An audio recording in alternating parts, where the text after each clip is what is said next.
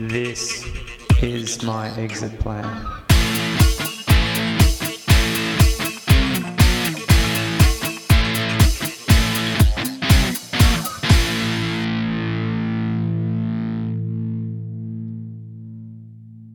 What can I say about Shilpa Patel that would make any sense to you?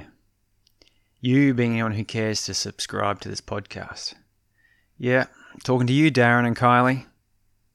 That would be spooky for anyone called Darren and Kylie. You probably take this all to be a fantasy audio drama, the cheaper variety. Very cheap, by the way I'm doing it. My anonymous submitter might be editing in theme music and sound effects for all I know. Wouldn't be surprised if he added some end-roll ads. But I hope not. Well, given you won't believe me anyway, I'll tell you this. Shilpa is not my friend. She is not anyone's friend. At least, not anyone I could imagine. Perhaps she's a tool. A sharp and dangerous tool like a chainsaw. No, something more precise. Like a table saw. She is sharp, powerful, can rip you in two if you get in her way. Here's my journal about it. Easier to hear the truth from a naive fool reporting it. Well, that's me. I know. That's me from a couple of weeks ago. I've grown a lot in that time. Now, I know I'm a naive fool, where previously, I only suspected it.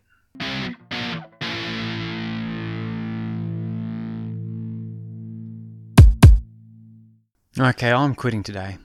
I don't have anywhere to go next, but I'm done. Maybe I'll roam the earth having adventures and dispensing wisdom. I'll be a bum. No, there's something comforting about that. The lack of responsibility and the freedom that brings. Tony tried to call me over the weekend. I don't know what he wanted and I don't want to hear about it. I turned my phone off and kept my doors locked. I don't want to bring those guys down. They're too good for that. Heidi was too good for that. I think I always imagined that she'd be there for me and I'd be there for her. How did I love her? I mean, in what capacity? Did she love me? I think she might have had a crush on me. I think of how Venus fawns over Tony and I can't help but compare it to the way Okay, look, I'm quitting today. I'll be a bum and I'll just disappear. First thing when I get to work, I'm going to go see Shilpa and tell her I'm done. I keep saying that. I like the sound of it. I could sell my house and jump on a plane to Canada, cross the border to the US and pick fruit with the backpackers. I'm sure there's some good gap year Aussies in the US who'd love to have me lending a hand.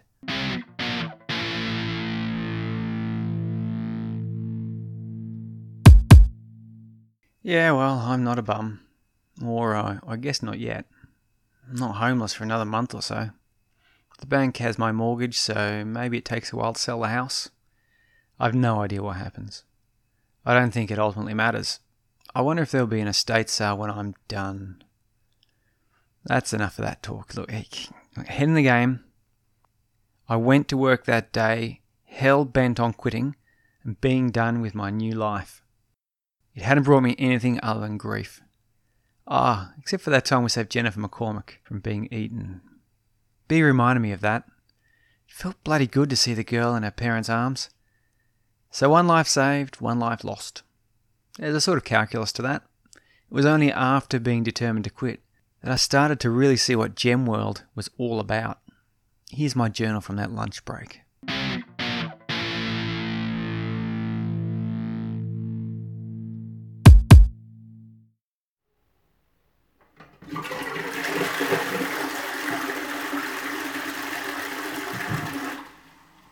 Can't quit. Shilpa won't let me. Anyone hearing this will think I'm some kind of whiny little bitch who's been tongue-lashed into obedience. Well, no. Everyone watched me with grim amusement as I marched resolutely into Shilpa's office. She wasn't there, so I just waited for her.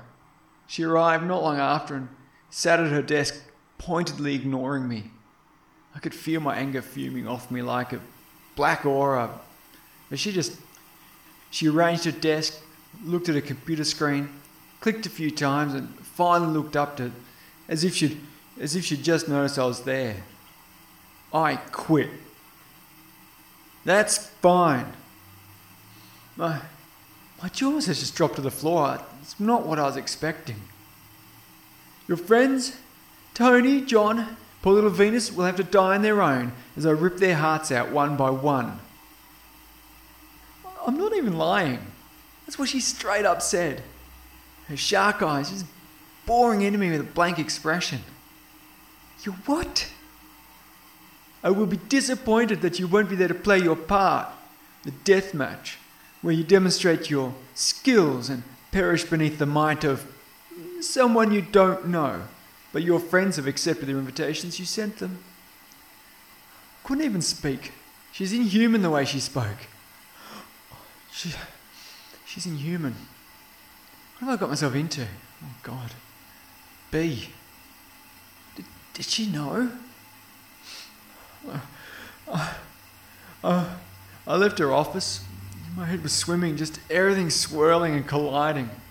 Just like asteroids striking each other as they tumble endlessly through the void of deep space. That's what my head felt like. It isn't much better now. I think my team was smirking at each other. I swear at least there was one high five. If I don't turn up, Shilpa will actually kill my friends. If I do turn up, what happens to me? I'll let Heidi down. I won't let Venus, Tony and John down. Oh God. Oh, I'm going to be sick again.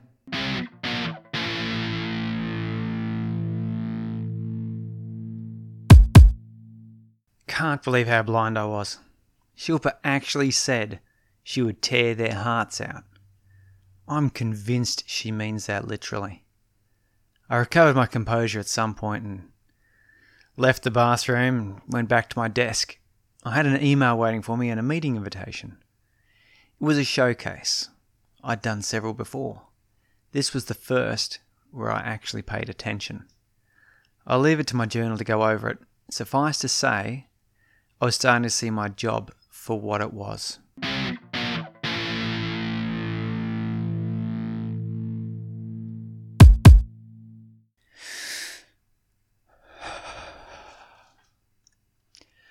I am a pawn in a game. I use my magic at work to intimidate and manipulate. The showcase I did was a carefully choreographed threat. The stakeholders were shown a demo of the game on a computer on the table in front of them, while I did the usual presentation. I hadn't bothered to look at the screen they were watching. I don't think I want to see it, but I'm pretty sure it isn't the game I thought I was developing. As you can see, the arena starts clear and with little to see. It fills as the opponents square up. This is no game where you can just take it easy. You're in. You're committed. Only one person leaves intact. The audience will devour the loser. You don't want to be the loser. That's the sort of stuff I would say as I marched back and forth using all the social priming magic I could muster. When it looked like I was getting to a point where I should be able to see the screen, one of my teammates would steer me back to the board to draw a diagram. Finally, one of them, Graham, snapped the screen off as I came to the conclusion of the presentation. The stakeholders looked aghast. I'd previously thought it was a look of rapt awe at the potential of the game. Now I'm pretty sure it was no game I was showcasing. I used every trick in my book to push them in the right direction. The right direction being Shilpa's direction. My team, they were never my team. They danced a fine jig around me, keeping me just oblivious enough that I could fool myself into thinking I was doing good. The way they talked and moved and watched Shilpa's office door at every opportunity tells me there's something very not right. That's why I'm getting rat-assed, and I think I'll stay deliriously drunk until the launch, when I'll perform like a puppet on my strings, just hoping that I don't die and hoping Shilpa leaves my friends alone. John tried calling me this time. I've turned my phone to flight mode, and I think I'll leave it that way. Now, these books. I don't want them, and I don't need them. Shilpa will probably kill me in a week's time, and I actually don't want Tony or John or any of them getting sucked into the books. They're going to a private collector I found online, and the proceeds are going to charity. That charity that frees child slaves. Something good should come of this. Oh, that was close. Can't spill my precious life-giving cider. Those poor little apples. They got squished and messed up bad just for me. I drain their life essence to sustain me like, what's this in my book here? I drain them, the apples or ciders. Apples or ciders? I think they're just apples until they become cider, yeah?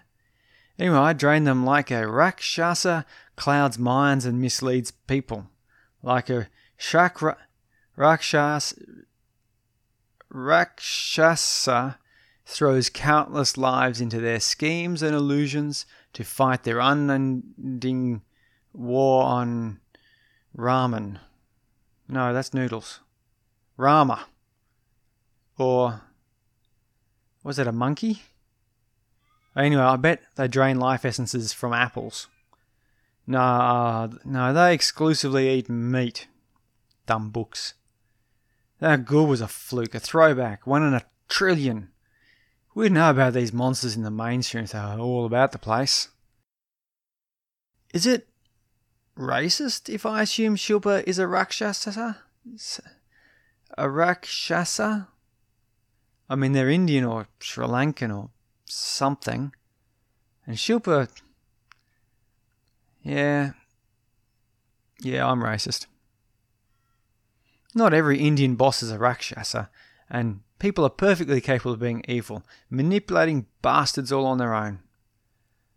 Oh, I do not feel well.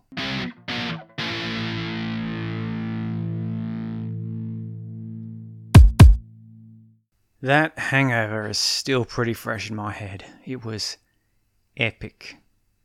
I don't think I can drink cider anymore. Nah, who am I kidding? Keep it dry, keep it natural, and I'm in. I chucked the books the next day. I dropped them off at some fancy house on the canals not too far from home. I got 10 grand for them and immediately donated it all. I didn't want anything to do with those books anymore. My life was over. It still might be. At least now I've got an edge. I've got an inside man. I don't think Shilpa knows what books I had. I'm pretty sure she knew I had some source of knowledge. She was using me for my magic and my bravado, and I was happy to give that. I'm not entirely sure of what her end goal is. I do know it isn't to launch a freemium game with micropayments and a basic gambling system. Oh, that game exists. I've played it. And it is being launched tonight. But what my role in this charade is, I'm not sure. After I dropped the books off, I called Venus and told her I was not interested in any more supernatural talk and that I'd be out of contact for the next couple of weeks. I think I was trying to protect them as best I could. On that call, Venus mentioned that she and Tony, John too, would see me at the product launch. They'd received invitations. Naturally, I told them not to go, that Shilpa was not to be trusted, but I could hear in her voice that my warning was just making her more interested. I had to stop short of my suspicion that Shilpa was not human, and that she had the most part of the company under her spell. I know, if I said that, Venus would have been all over it. There would have been a planning session, B would have been called in for her insight. I didn't want them any more involved than needed to be. And I didn't know at the time if B was part of it or not. It wasn't until later I found out what B's part in all that was.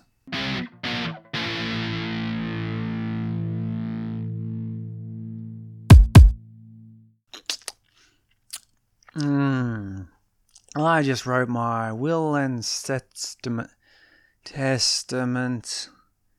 Now, I've been trying to say that word so many times. So all my great store of wealth will be auctioned off, and the proceeds given to charity. giving it all to the refuge charity. Refuge? Yeah, you know, the one that provides housing to the homeless and stuff. They'll be lucky to afford a cardboard box with what I'm worth. Oh, and I added a clause that said the estate agent isn't allowed to commit suicide after the auction. That spooked me out all bad and stuff.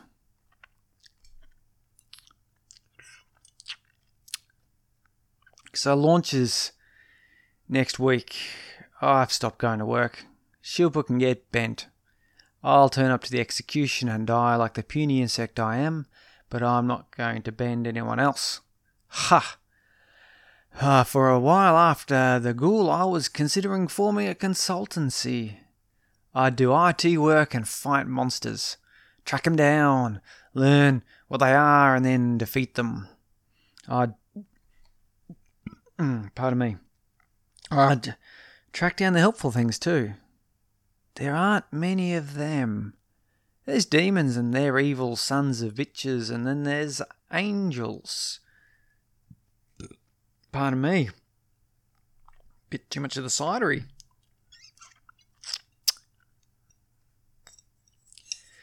Angels. I'm pretty sure I'm going with the interpretation of their God's action on earth. They're manifestations of physical principles or laws of nature, if you like. So they aren't exactly what I'd term good.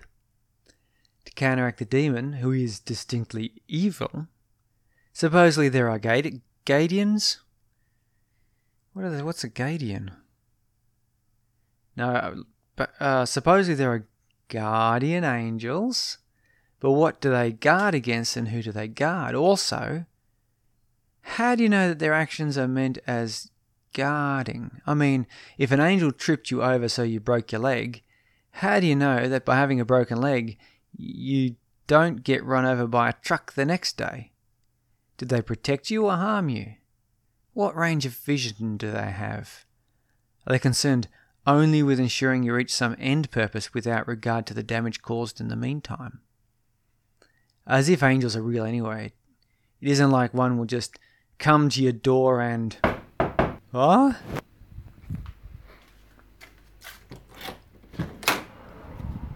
Package.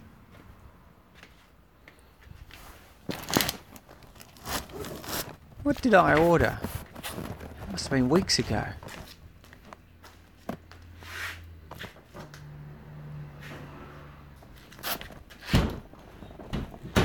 Oh, that's a lovely picture. Looks like a tree with an intricate root system and lots of flowers blooming in the branches.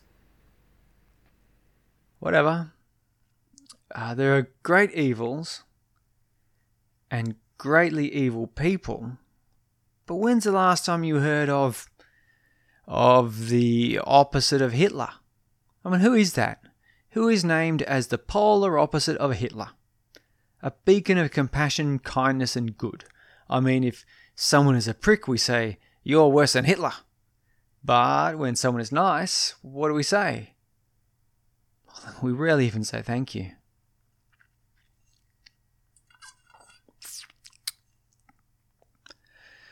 Thank you, Heidi.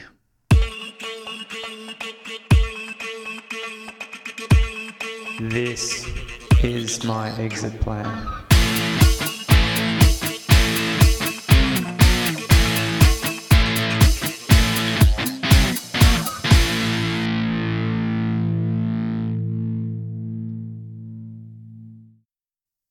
Thank you for listening. The next episode will come out at the same time next week. In that episode, the narrator attempts to get his books back and forms a plan. If you enjoy this podcast, tell your friends about it. For more information, visit gravityundone.net.